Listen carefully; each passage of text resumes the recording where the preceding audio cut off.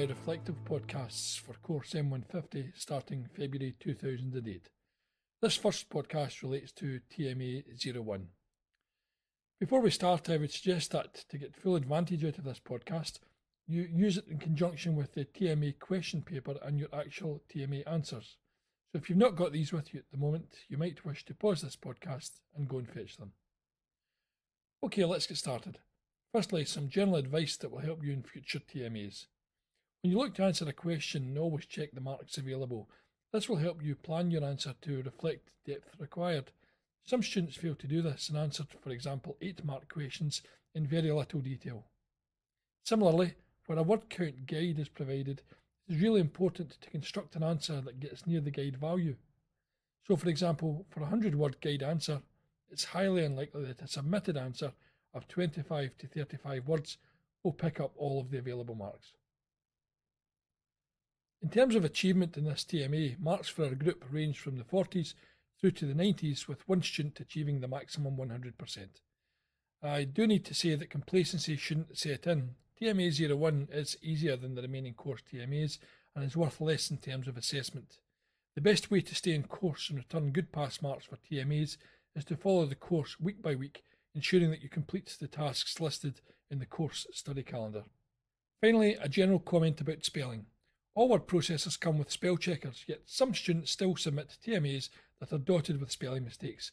There's really no need for this, and you must check your TMA through an appropriate spell checker before submission. Question 1 of this TMA was fairly well answered, with most students attracting high marks. Well done to everyone. A couple of points are, however, worth highlighting. Firstly, watch out for referencing. In parts 2A and B, references were required to be listed. Make sure you follow course guidelines for listing these references. In this TMA, these were listed in the assignment booklet on page 2. Unnecessary loss of marks can occur by failing to follow these simple guidelines. Part 2B was poorly structured by some students. This question was worth 8 marks and related to where baby was built and who built it. Good advice here would be to have simply constructed your answer by answering each component parts in order. These were easily identified in the question blurb, as they each had a question mark after them. Which university, who led the group that built it, etc., etc. Answering component parts individually would have given your answer the required structure. A first look at question 2 might have left you feeling that the requirements of the question were fairly complex.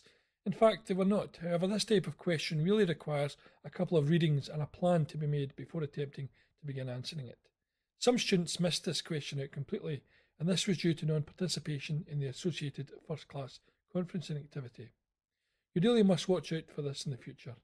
33 marks is a lot to lose, and, on the whole, conferencing activities give students an opportunity to gain fairly easy marks for not too much work.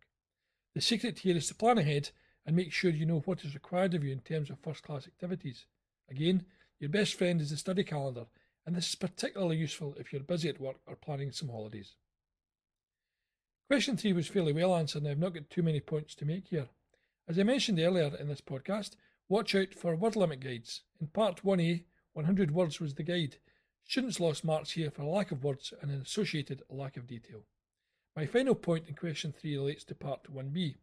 Suffice to say that if you're asked to list or name something, then there's no extra marks available for an explanation. Here, the names of 2 input devices was all that was required to gain the 2 available marks. I do hope you continue to enjoy your M150 studies and that you have found this reflective podcast to be of some help to you. Remember, our next group tutorial is on Wednesday, the 16th of April 2008 at 7 p.m. in Glasgow Caledonian University, and TMA02 is due to be submitted by the 13th of May 2008. Good luck and bye for now.